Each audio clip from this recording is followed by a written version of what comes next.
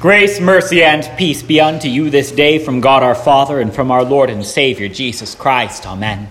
Dear brothers and sisters in Christ, remember that time somebody tried to send pipe bombs to some of the most powerful men and women in our country? Remember that time someone shot up a synagogue because they were afraid of immigration? Remember that time that college bar got shot up? Remember that time giant wildfires tore across all of California? Remember the Australian terrorism, the Somalian bombing?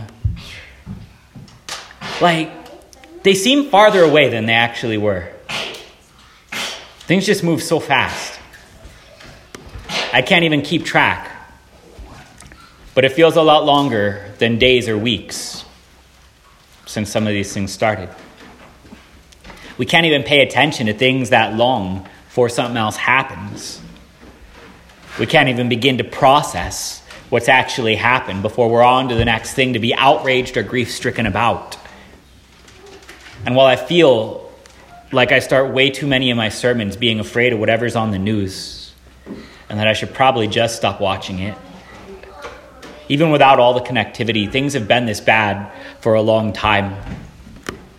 I don't think anybody's actually surprised by it anymore, which might be the biggest disappointment, though.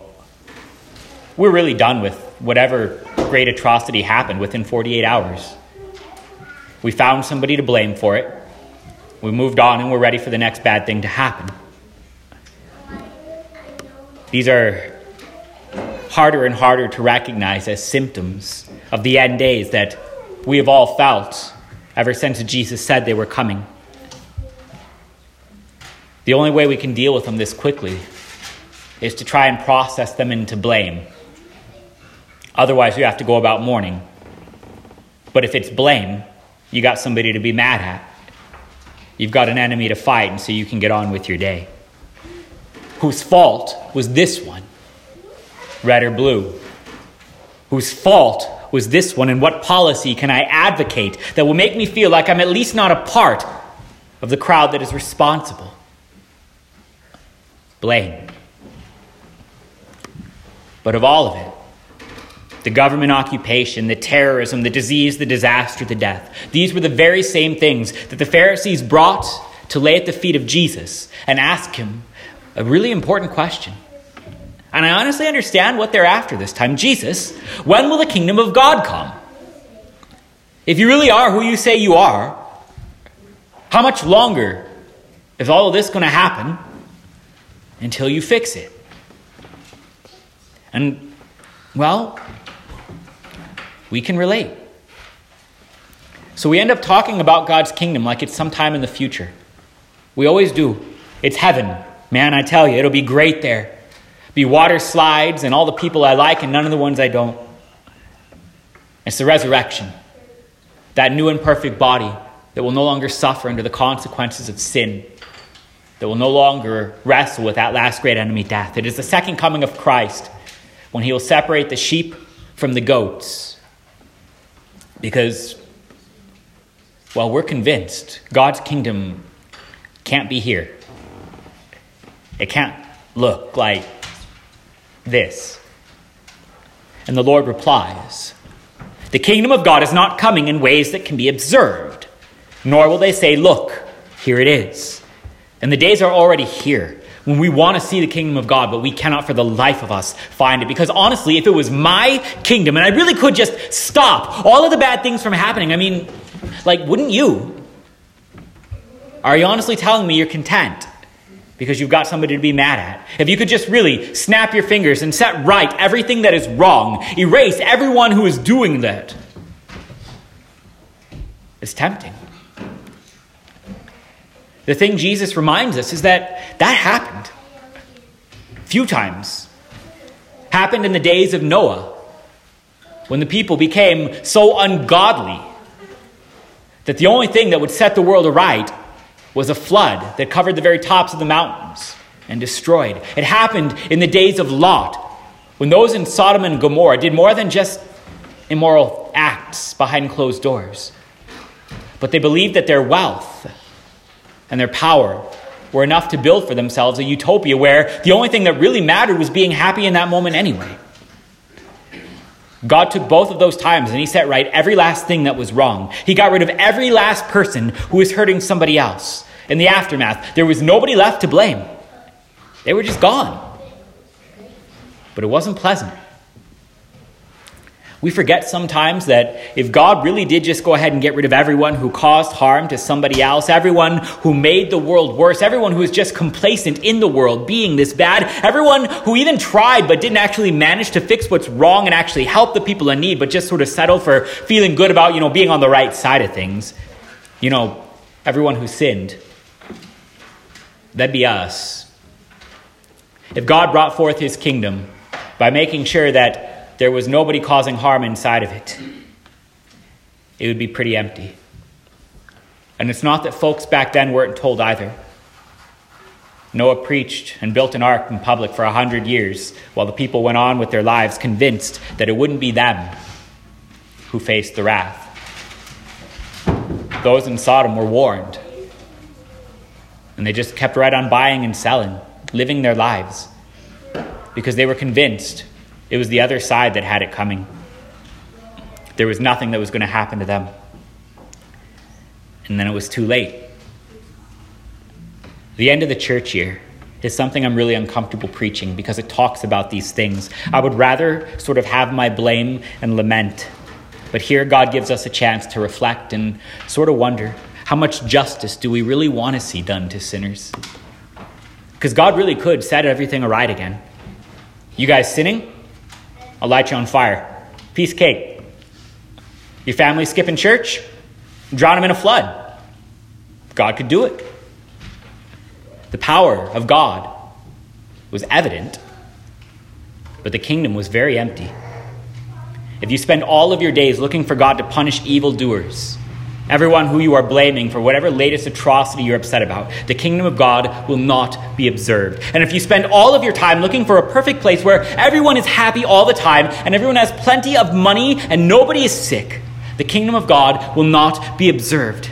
And still over and over and over again, we try and build this kingdom by harboring hatred for enemies, by convincing ourselves that if we win the right election, if we fight the right war, if we build the right community that has the right people in it, everything will be perfect. And that will be God's kingdom. We keep trying, but it gets uglier and uglier each time. But Jesus answers the Pharisees so desperate to see God's kingdom, not with a when, but with a where.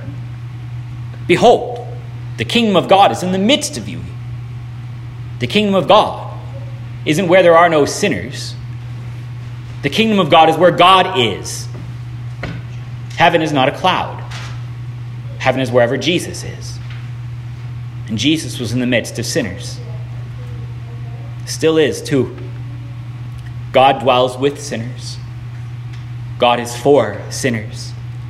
Jesus takes on human flesh to stand in front of the Pharisees, who, as much as we love to convince ourselves are the enemy, the bad guy, the ones to blame for every last bad thing that has happened, were honestly just trying their very best to live their lives as good neighbors, as pious men, and as good citizens of their community.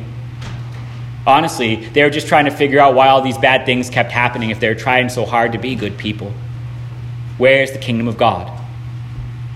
Well, it's when Jesus took on flesh to even bleed and die for them, to even answer them, to even try his very best to comfort and soothe their fears.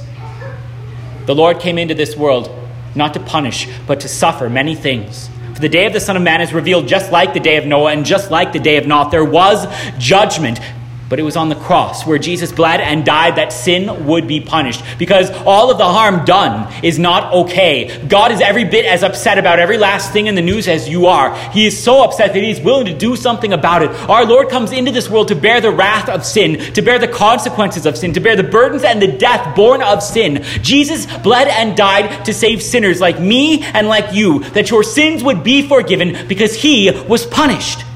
Your sins are forgiven. All the sins are forgiven. And that changes how we look at one another.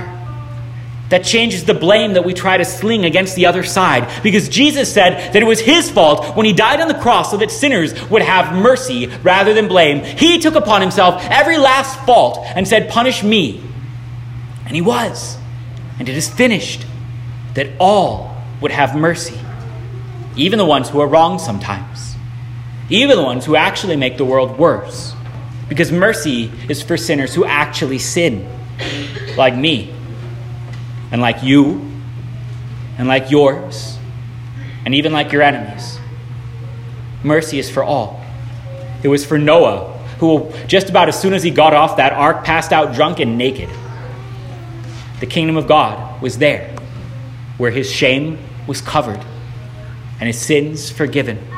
It was where Noah hoped in God, who helped even those of us who didn't deserve it, because that's what mercy actually is.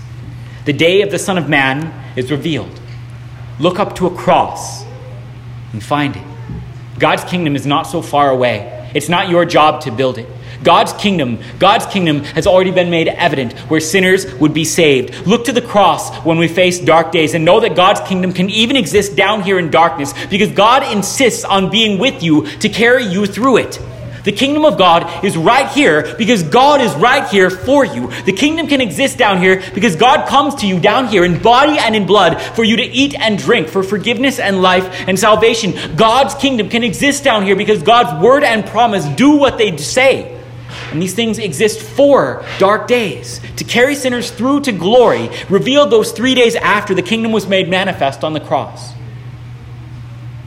God's kingdom was to bring us through death and unto resurrection. And we have seen it done.